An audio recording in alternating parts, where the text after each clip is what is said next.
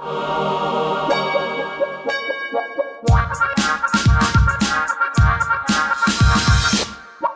Sniffer. Hi, Cathi. Hey, Nora. You know, this is kind of fun. We're getting together once a month, and it's like so exciting to see you. It is. I saw this at Technology Review, but it's starting to get a little bit of a pickup here and there. The guy behind BitTorrent is a guy named Bram Cohen, and he's actually working on a way that seems like it's nearly finalized of torrenting live content. Mm-hmm. So instead of having either watching a broadcast of a football game or going to the website and just watching it streamed directly to you, it would essentially be torrented by essentially all of the people who are watching it at the same time, participating in the distribution of the thing. And what they find kind of interesting about this is the idea that it could actually really radically lower the cost of either broadcasting or webcasting things, because right now, if you're a television station, you know, it doesn't cost a lot to broadcast, but it costs a lot to have all the infrastructure that allows you to do that. Uh-huh. If you're just streaming live, that's actually pretty bandwidth intensive for the user if it's something that's popular. Right. Well, not for the user, for the creator, for the person who's pushing the content out. So this would be a lot cheaper. So he pointed out a couple of kind of interesting things. That one of the things that they've been trying out doing was live casting DJ sets from San Francisco this way. Yeah, I saw that. So I think one of the sort of potentially interesting things would be to possibly like lower the costs so that, you know, you could be a band or something who's really popular but doesn't have that whole infrastructure and do like a live cast without having to have another partner like YouTube on board to front the cost of doing that. But it did make me kind of wonder, and they don't really talk about it that much in the Technology Review article. They sort of allude to the fact that the software could be used to stream copyrighted material, which I assume means something like that you could kind of hijack the stream and torrent it live as well, or maybe they just mean like if it's live and then afterwards it could be torrented. So that's kind of obviously like an issue, and it made me think about this conversation I was having with one of my colleagues at CBC who was talking about sports and about why there's been so much money going into sports, which is that because basically it's live, and so it's pretty much pirate proof, right? Because the whole thing is to watch the event live. I mean, you could record it and then upload it, but who wants to watch a 3-day old football game or whatever?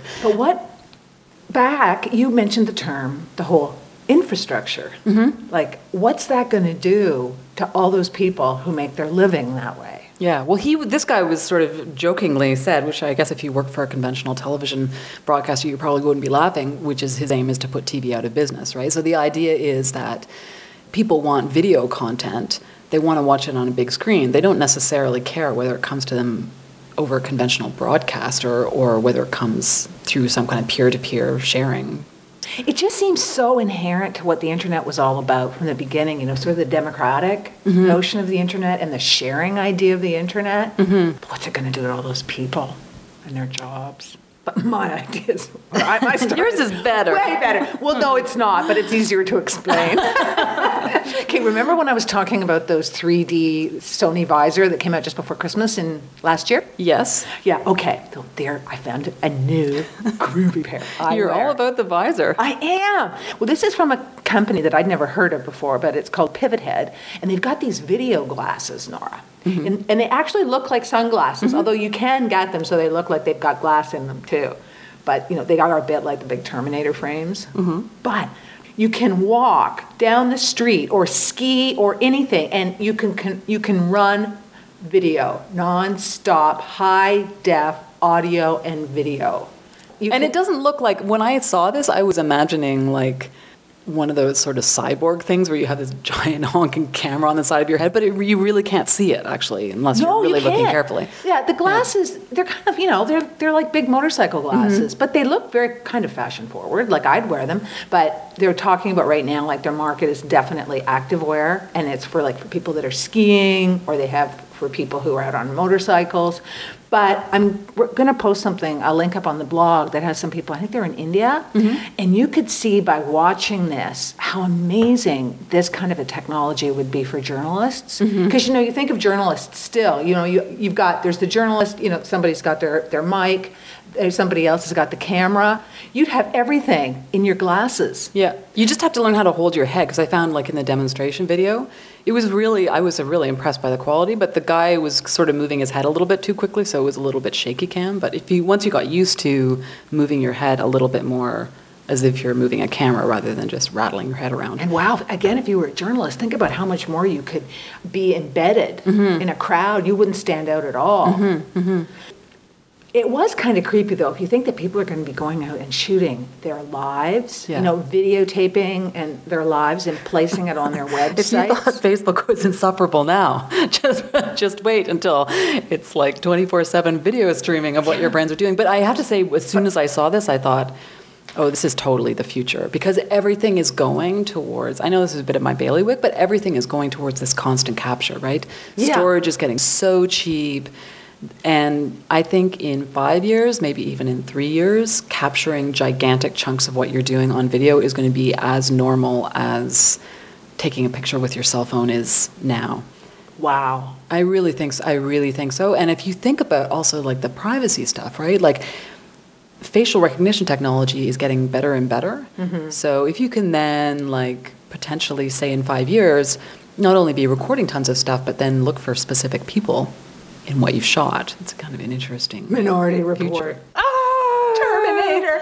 But I do think, I thought, in addition to the creepy factor, I thought it was quite cool, actually. Oh, yeah, and just in closing.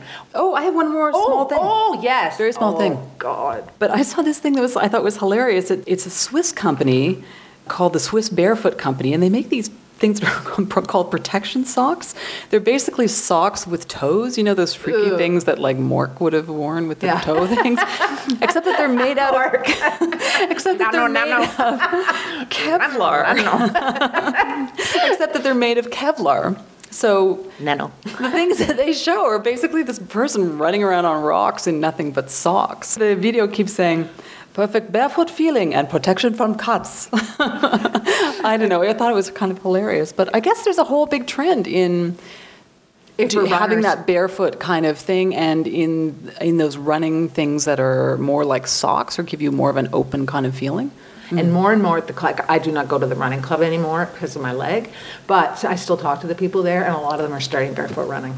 Because they say that once you get used to it, it's way better on your joints. Because it is how we were designed. Yeah, really? Oh, that's interesting. Okay, so maybe that's what the market is. But could you imagine walking around on the street with those socks on? Somebody steps on your toes. Maybe the Kevlar protects you, though. I don't know. I like a big pair of heavy boots, personally. I know, and then you can always kick back. Come to the blog for links to these stories and more. You really should take a look at the video for these pivot head glasses with a video camera in them. Very cool. And the Kevlar socks. Goodbye. Bye. TheSniffer.net. Bye.